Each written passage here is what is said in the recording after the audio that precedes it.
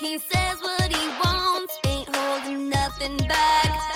Got the recipe for life, and he's inspiring. He's not scared of any topic, from sextile to gossip. Listen and to hear what Max is to share. LA Talk Radio, this is Max and Friends. LA Talk Radio. This is Max and Friends. I'm your host, Max Tucci. Welcome back to another Max and Friends. If it's your first time joining us, where have you been? We have been here for 13 years, and now we are on all podcasting platforms. And I'm glad you're joining us. I really am. I'm grateful for you. And here's why. Because you've been with me through all these years. The common thread we all have: do you hear me? Do you see me? Do I matter? Validation. And I see you. I hear you. You matter. And I love you. So welcome to Max and Friends. Tweet me at Max Tucci, Instagram me at Max Tucci, and remember the new Instagram at Max Tucci Radio. For whatever reason you want to get this show again, because today's a live class, you can go to latalkradio.com/Max. And of course, you can always go to wherever you listen to your favorite podcasting platform. So yes, different environment here. I'm in Colorado and in Boulder, my sacred space, my rock of my salvation. I love my Boulder. You know, you all know by now I love my Boulder. And I was just in New York and then in Florida. So things are happening. Speaking of happening, there's an excitement to my cookbook. I'm so grateful that you all have been asking about The Delmonico Way. Comes out next fall. Rizzoli is publishing it. So there's a lot of wonderful energy spinning around this. And, you know, it can be the journey to our passion sometimes can be diverted. But if it is our passion, if it's our mission, if it's our calling, then, you know, no experience is ever wasted. And the road that we travel is one that where we are is exactly where we're meant to be, remembering that no experience is ever wasted.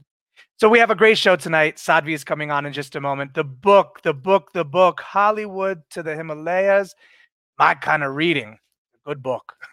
It's a good book. And you're going to hear why coming up with my guest in just a moment. Sadhvi is joining us. You know, y'all know how much I love Reverend Dr. Iyanla Vanzant. Iyanla says, for so many of us, the road to the divine sometimes begins with deep trauma, and then grace is bestowed upon us, and we blossom into the holiness of love. Hollywood to the Himalayas is filled with wisdom and truth about the powerful revelations that unfold on the path to a deeper relationship to the divine. This is a beautiful book, says Iyanla Vanzant. Y'all know Iyanla. So, how am I? I'm well. And how are you? I want to know. So tweet me at Max Tucci, Instagram at Max Tucci, and let me know what your journey is. Have you ever been on a journey for healing or a journey for transformation? You know, they say change doesn't change until you change. I want to know about your change, about your transformation, about your healing. I want to know about you and what you're going on in your life. And I want to know what it is that made you surrender. How do you surrender? I surrender with like this, because I open myself up to all that is. And I'm just grateful for this moment. So with that said, let's just take a moment to be present, to be still, to know that where we are right now is exactly where we are supposed to be, no matter what our circumstances were, are, or will be. We're here now. Take this moment.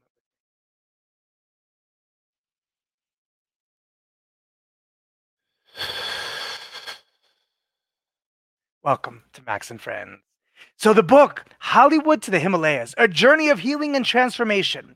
Sadhvi Bhagawati Saraswati is going to join us in just a moment. You all know my relationship with Kashi Ashram in Florida and my beloved Ma Jaya. So for me, I understand this process. I understand how someone can go from Hollywood to the Himalayas. I understand it all. For you who are watching tonight or listening, you know, watching is our new platform here that I haven't done in 13 years. So thank you for being part of the watching. The watching, you know, it's the hair, the makeup, the lighting. It all just is. I love sound, you know, sound. So, and I know you all love camera. So here I am on video. But yes, I understand. I understand the journey that one desires. And I also understand the courage that one has to actually take that first step onto their journey. Have you taken your first step? Have you had trauma in your life? Sexual abuse, whatever it is, hate, disregard, abandonment? Have you been left alone? Do you feel alone? Where are you in this now moment? And where are you on your journey? It's not about the destination, it's about the journey. My guest tonight is going to fill us in about her journey, about her book, about her life, about how one goes from Hollywood to the Himalayas. So let's welcome Sadhvi to Max and Friends. Welcome. Namaste, my friend. Oh, Max, such a joy to be with you. I'm so happy to be in this beautiful space with you and your community, this perfect moment, as you just said. This And perfect moment. it's even more perfect to be able to be here with you. It is. And, there's an expansion of perfection because together Absolutely. we rise. Together we rise. And here we are in this now moment, helping others rise into who they are meant to be, into their journey, into their transformation and their healing. So many are hurting. So many are hurting, especially since the past last year. Hurt. We've been exposed to a hurt that is so deep. We've been exposed to fears that many of us never knew were rooted in us. And we're not just taking the Band-Aid off. We're getting into the scar, into the pain, into it to clean it, to make it pure so that our journey can be one of healing and transformation like yours. So Absolutely. It's the only way. The Band-Aid only works if beneath the Band-Aid healing is taking place. The point of a Band-Aid is not to just cover up the wound from your view. The point of the Band-Aid is to create a safe space in which the healing can take place. But we've forgotten that. We seem to think that the point of the Band-Aid is just stick something on it, ignore it for a little while, and eventually it'll go away. We forget that beneath the Band-Aid, healing is taking place. And if it didn't, you'd pull off the Band-Aid. And as you say, you would be right there with the wound that needed to be cleaned just as badly, if not worse, as it did when you stuck the Band-Aid on. So absolutely, I love that. We need to get in there, see the wounds, clean the wounds, allow the wounds to heal, and only then can we actually embody and experience that which we are supposed to here on earth. And with the understanding that no experience is ever wasted. No experience. They brought us to this now moment. Your now moment is one of trials, tribulations, pain, sexual abuse, abandonment, hurt. And now here you are in a place of peace and love, forgiveness. So many ways to forgive, right? So many ways to forgive. Before we get deep into this life class, which is what I'm calling the show today, because this is a life class. So everybody who's tuning in right now, you're listening to Max and Friends. Please, the book, Hollywood to the Himalayas, go right now, purchase the book so you can get deeper into this journey. And not only into this journey of an individual who is willing and open to sharing her journey, but possibly maybe giving you the inspiration to take your first step onto your journey. The book, Hollywood to the Himalayas, is available now. Buy it. I started reading it on the plane here, and we had to land, so I had to put it down, and I wish I had a 10-more-hour flight so I could have finished it. But with that said, please prepare for a life class. Prepare for a life class, which means take notes. You've got to do your work. We can sit here all day long and talk to you about the journey, the healing, the transformation. But if you're not willing to do the work, then still sit back, enjoy, and listen to the show. But I want you to do your work. So tell us a little bit about your life, because your name wasn't always Sadhvi. You didn't always retreat in the mountains of either Boulder, Colorado, or India. You Hollywood girl, California girl, with a past that many of our listeners and watchers can identify with. So let's get into the genesis of not Sadhvi, but of who you were born not to be. Max, so beautiful. Such a beautiful pathway you have created for us to walk deeply now into. Yeah, I had a drama, a story, a plot of the first couple of decades of my life that, like so many of us, was filled with challenge. Mine included deep trauma. It included sexual abuse. It included abandonment. But regardless of what your challenge included, regardless of the particular ingredients of your struggle, that isn't what's relevant. What's relevant is that, and this is why after living in India for 25 years, I finally brought this out, because I realized it was critically important for people to understand that I knew pain, that it was so easy for people to look at me and think that I somehow was this just angelic, untouched virgin who sort of descended from Stanford University onto the banks of Ganga and became this spiritual seeker, spiritual leader, spiritual being.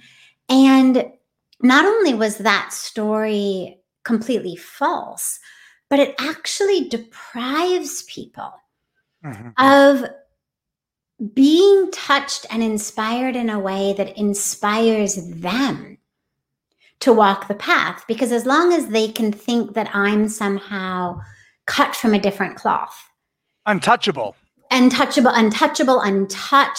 don't know pain, having had this kind of Brady Bunch perfect life, then it gives them this really easy way out of stepping up to the plate of their own lives. Because they can always say, well, you know, easy for her. She hasn't suffered. Easy for her. She doesn't know this pain.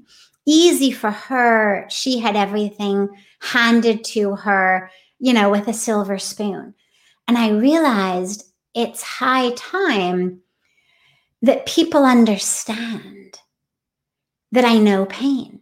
And that's why I have to now, 25 years after being in India, actually go back and tell a story about the first 25 years of my life and then how that intersected with India, so that no one can ever say, well, you know, easy for her to do, she doesn't know pain, or easy for her to do, she never struggled. So I'm sorry, go on. Let's go into pain. Yes. What does pain mean to you?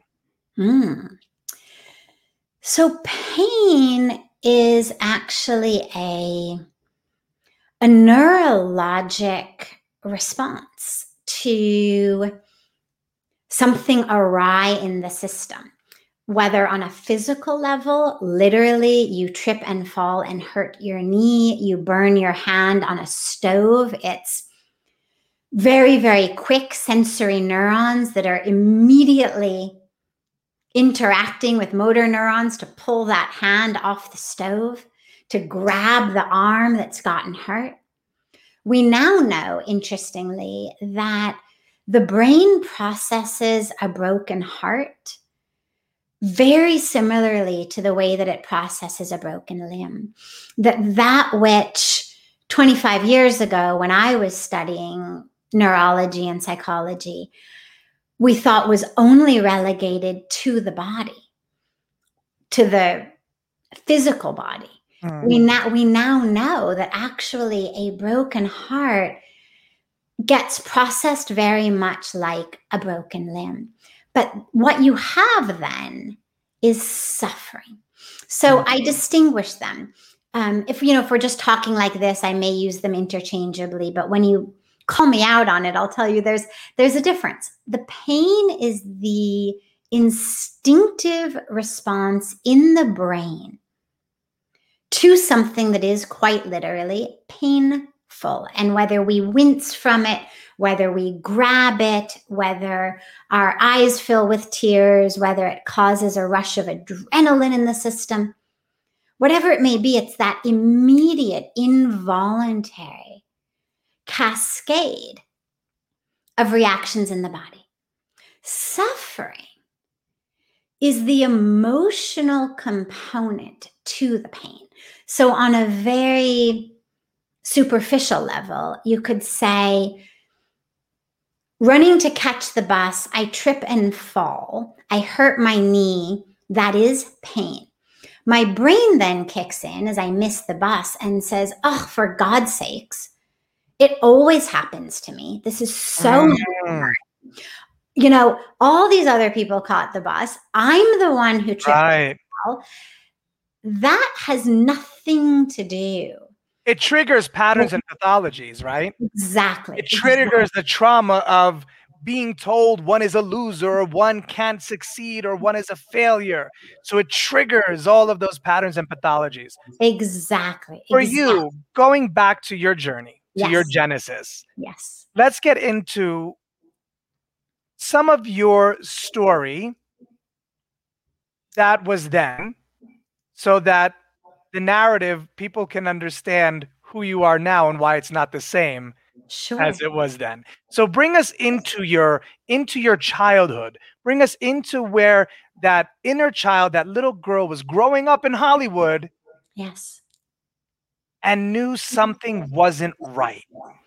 Absolutely, Max. So in very early childhood, first of all, I was raised in a family that from the outside, everything looked perfect. It was lots of opportunity, lots of privilege, a very good home with access to everything, availability of everything on a financial level, on an educational level.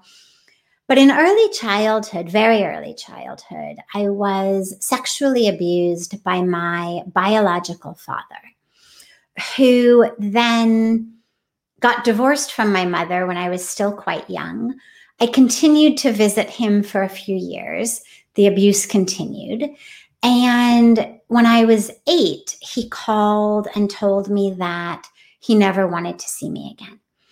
Now, it's so interesting, and I can mention this because you are so clearly a lover of depth of the spirit, depth of the psyche. And it was so interesting because one would think that my reaction would be, thank God. Like, here's this man who was abusing me horribly. In the interim, my mother has married this other man who is amazingly wonderful, this just beautiful man who entered our lives. One would think that when my biological father called and said, I never want to see you again, that I would say, great, wonderful. And yet the psyche is so interesting. The psyche, as you say, of that little girl, that child, even when we are being abused and harmed, nonetheless, there is that attachment, that yearning for love, even from one who so clearly is able only to give harm. So when he said that, it was obviously very traumatic. I spent the next 10 years trying to get his attention. Letters, cards, photographs. There was never a reply. I got absolutely nothing back. No acknowledgement of any birthday, any holiday, any milestone, nothing at all. So I grew up, of course, going from boyfriend to boyfriend, because of course that would be the pattern, and ensuring that I was never alone, that there was never a moment in which I could feel abandoned. But also I grew up hating myself, feeling like, although I couldn't articulate it at the time, that there was something wrong with me. And I developed very severe bulimia in my adolescence. I was in and out of eating disorder units, as well as regular hospitals with tubes and IVs and whatnot in me. And that continued into my undergraduate years at Stanford University. And eventually, eventually, with a lot of therapy, a lot of work, with marrying a wonderful man who was very, very compassionate, very smart, and very able to help, I got to a place where I was managing. I was managing the pain, managing the suffering, managing the eating disorder, managing my life. I was excelling in school. I was now in the midst of a PhD program. I was getting straight A's, taking 21 units a quarter. I was managing my marriage. And I really thought that was the highest goal. I mean, everyone I knew was managing their lives on some level. And no one ever said to me, hey, there's actually something more. Managing your life is not the highest goal. It's an important first step, and it's certainly better than not managing your life. But actually, you can be free. Actually, rather than managing this identity as the victim, as the survivor, as the one who was abused and abandoned, you can actually be free of that.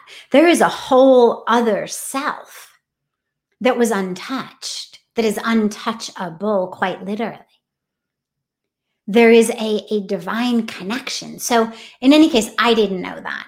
And I thought managing was as good as it gets. And at 25, my husband wanted to go to India. We were avid travelers. I had traveled a lot in Europe. We had spent a year in South America in between my undergrad and my graduate program. And he wanted to go to India. And I knew nothing about India. I wasn't interested at all on any conscious level. I wasn't seeking at all on any conscious level because in my mind, there was nothing to seek for. I didn't know there was another alternative. Getting through a meal was for me kind of the great achievement of the day, the idea of awakening or enlightenment or bliss, or it was not part of my worldview. Mm-hmm. I also was a scientist. I was an academic. And so let me stop you right there. When you say I was, meaning the past. Yes. Have you shed yourself from being a scientist? No, actually, it's such a great question because I actually love science and I weave neurology and science into so much of what I share. But I should say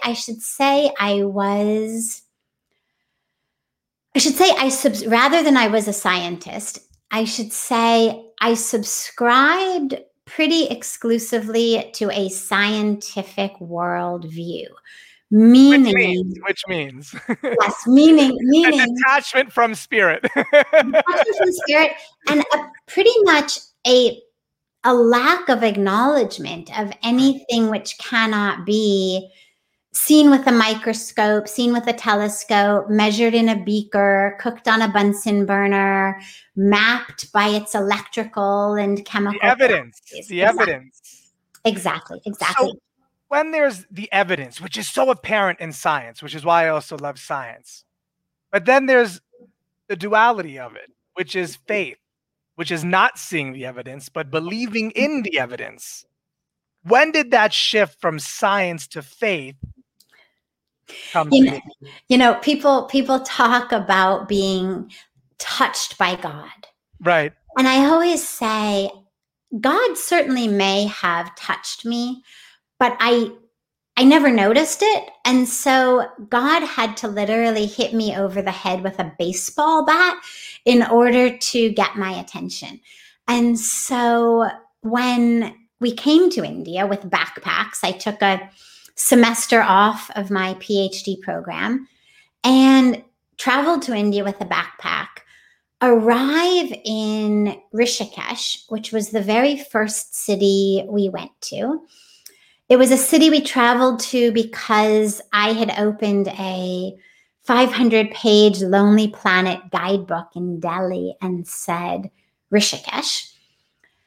I didn't know that the Ganga River was sacred. I didn't know the Himalayas were sacred. but I was a mountain person. I loved the mountains, even in my non-spiritual years. I would have told you if I articulated like this, which I didn't, but if you could have somehow drilled into my psyche, I felt like God only existed in the mountains. I had no experience of the divine anywhere other than lying in the dirt beneath redwood trees and watching the sun, reflect and refract through the branches.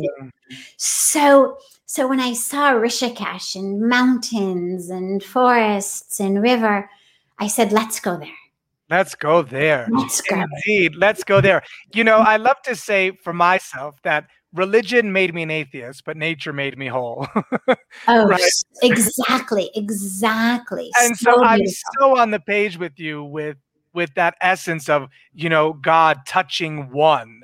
When we answered the question a couple of shows back on what is God? And Ravi, an author who came on the show, said, God is the universe is God.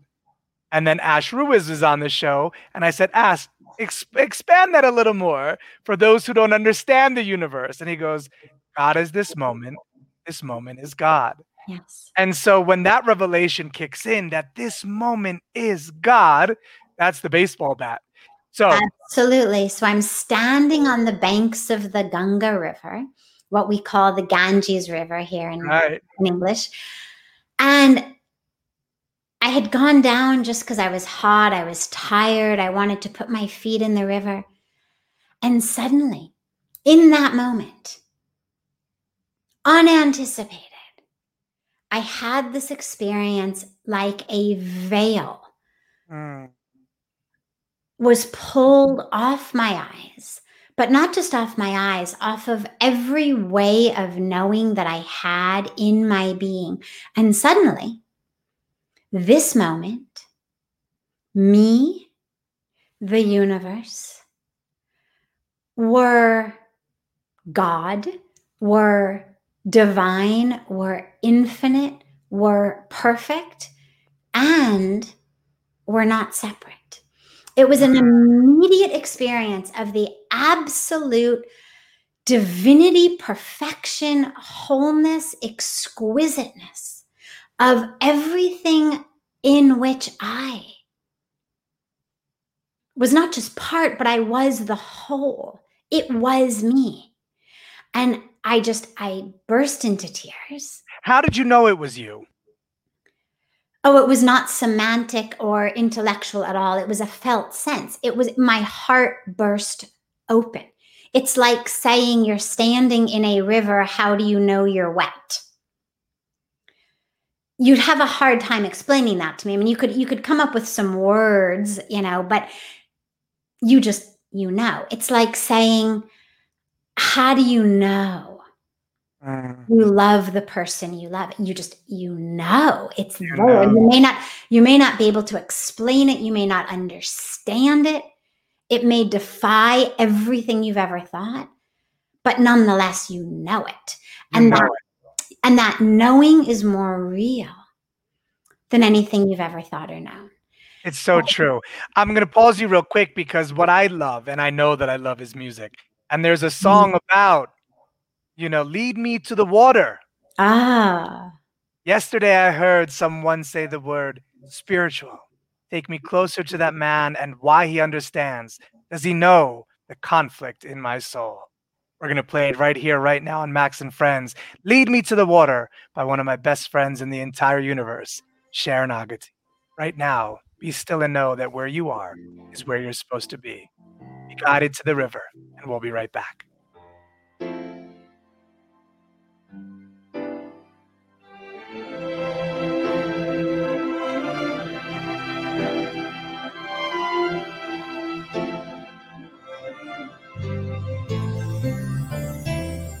Every day I wake alone, knowing in my bones, this ain't my home, no. Every leaf that leaves a tree, hypnotically reminds me so. I tell you I need a second chance. Teach me to learn. I'm afraid to learn. I can dance, but I can't turn. Oh, tell me, will you lead me to the water? Gotta hear my soul in the water. Will you lead me to the water? Gotta hear my soul in the water.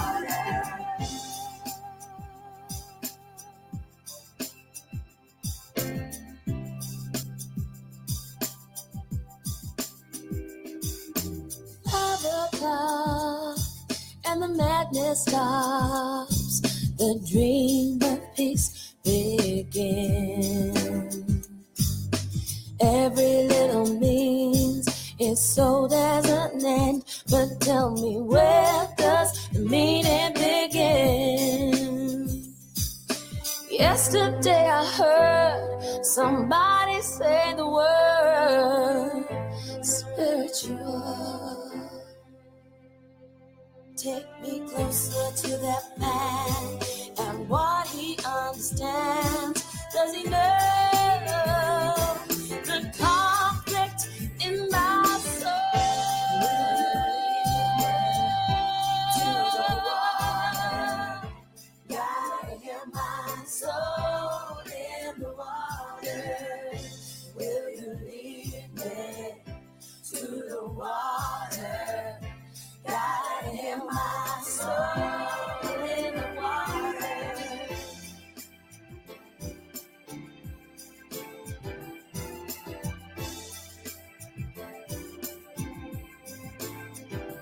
No, it ain't easy. I know it ain't easy. Please ain't easy. No, it ain't easy. I know. Please ain't easy.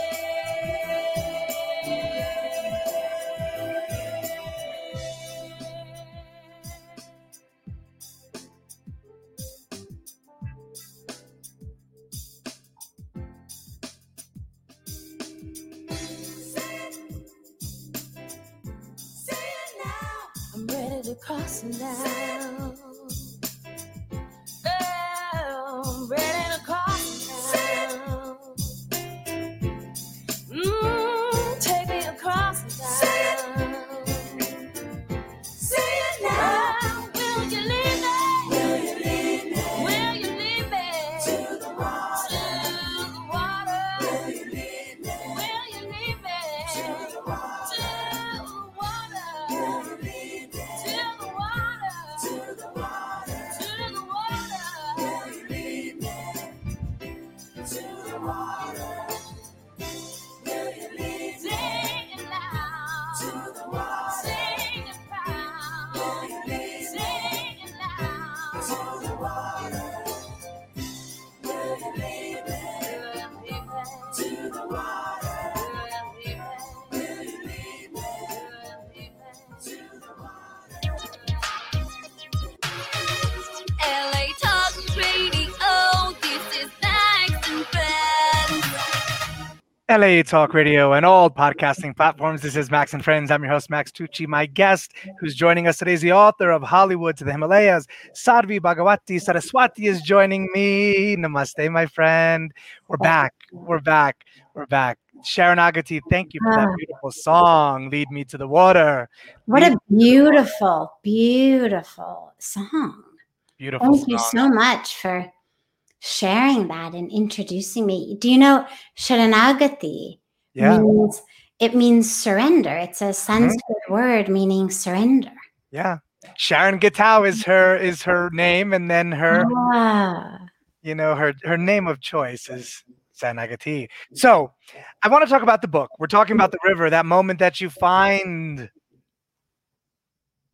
or what finds you? What finds you? But there's a chapter I want to talk about, which is chapter 36 in the book. And chapter 36 is about it's only the body, not the soul. Mm. Only the body, not the soul. And chapter 36 in numerology goes down to number 9. So those who are listening, you know what that means if you know what it means. And if you don't, Google it.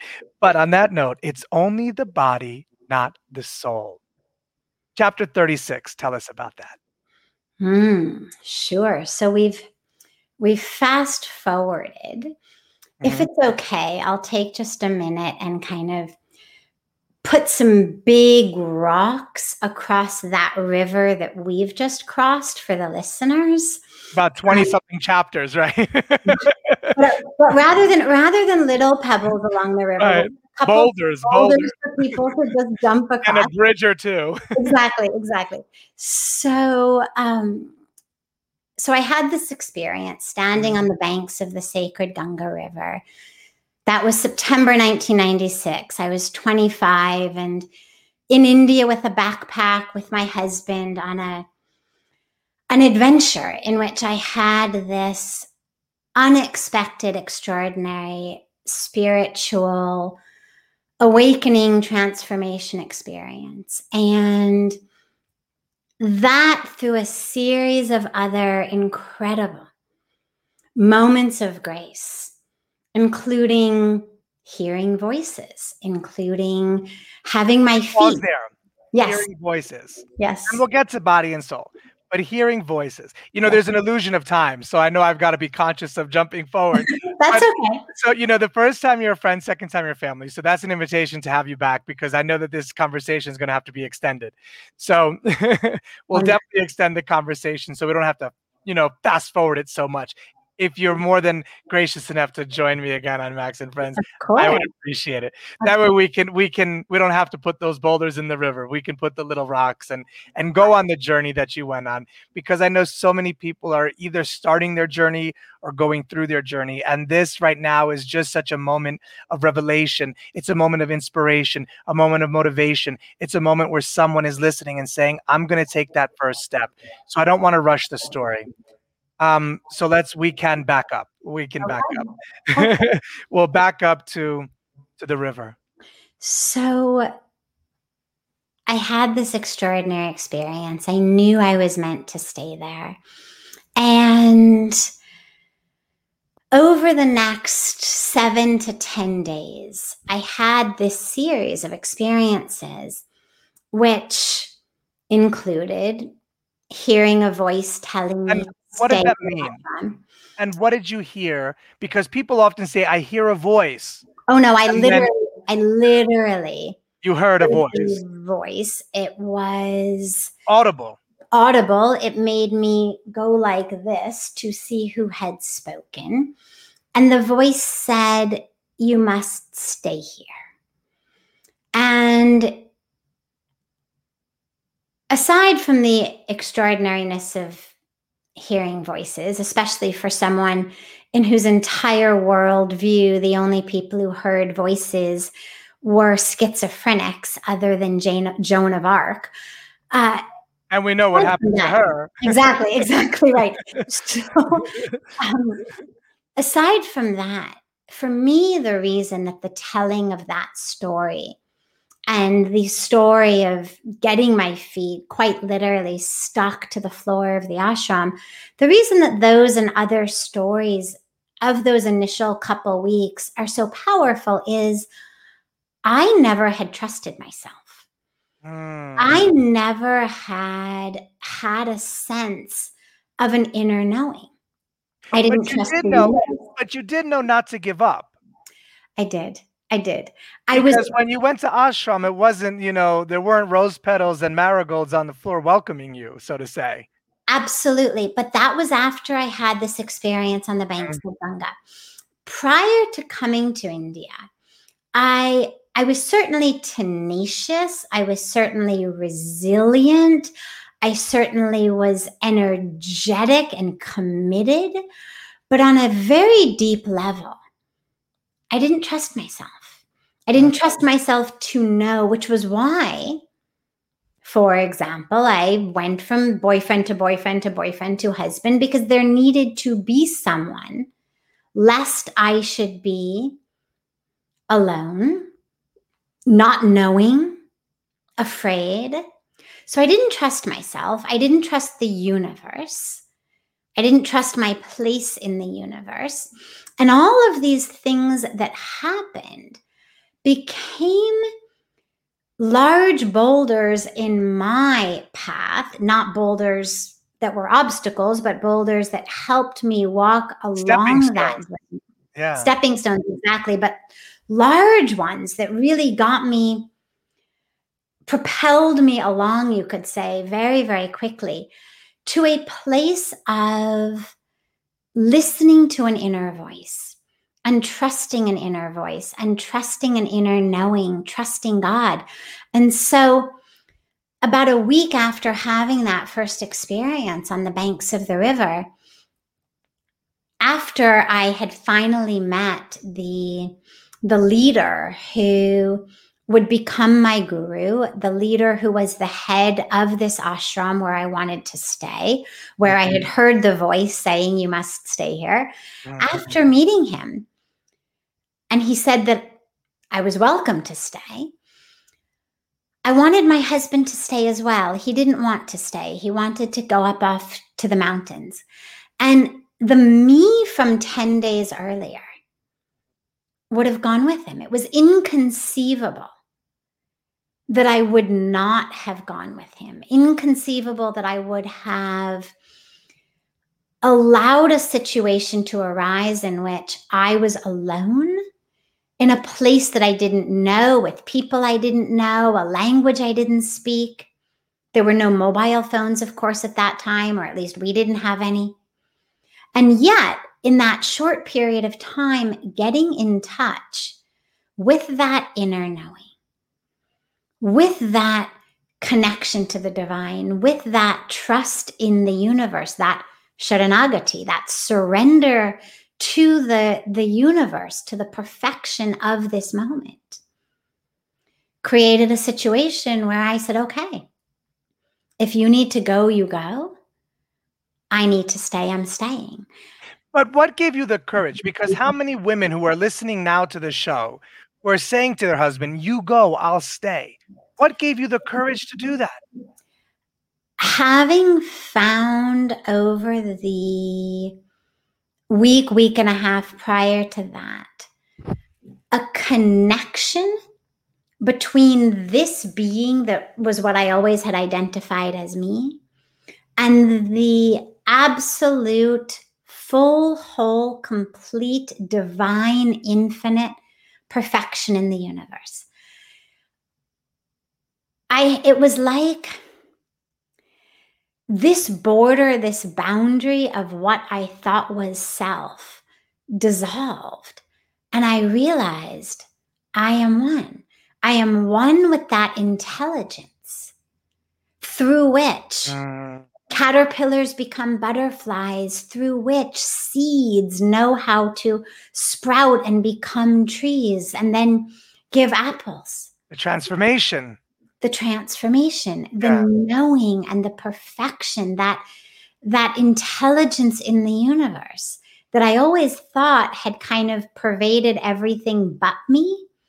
Suddenly I realized that not only did it pervade me as well, but that I was part of it. And that I am of the I am. I am of the I am.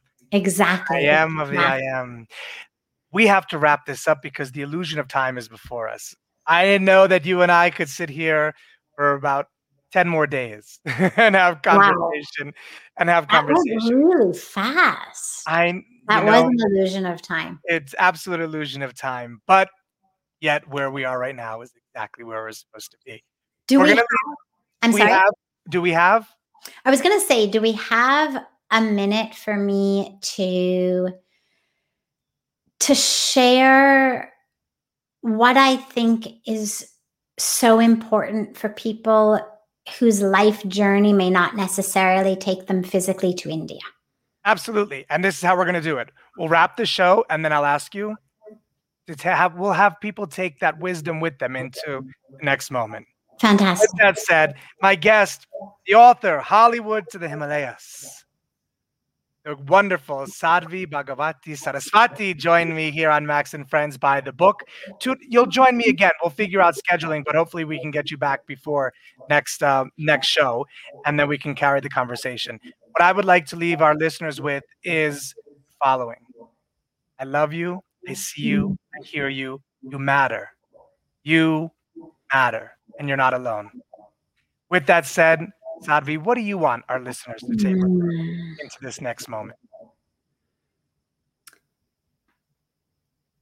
So the journey that I took of Hollywood to the Himalayas, which, as Max has so effusively and lovingly shared and urged everyone to get, it's an adventure. It's a spiritual adventure, and you'll laugh and you'll cry, and it's fascinating and it's fun and it's exciting.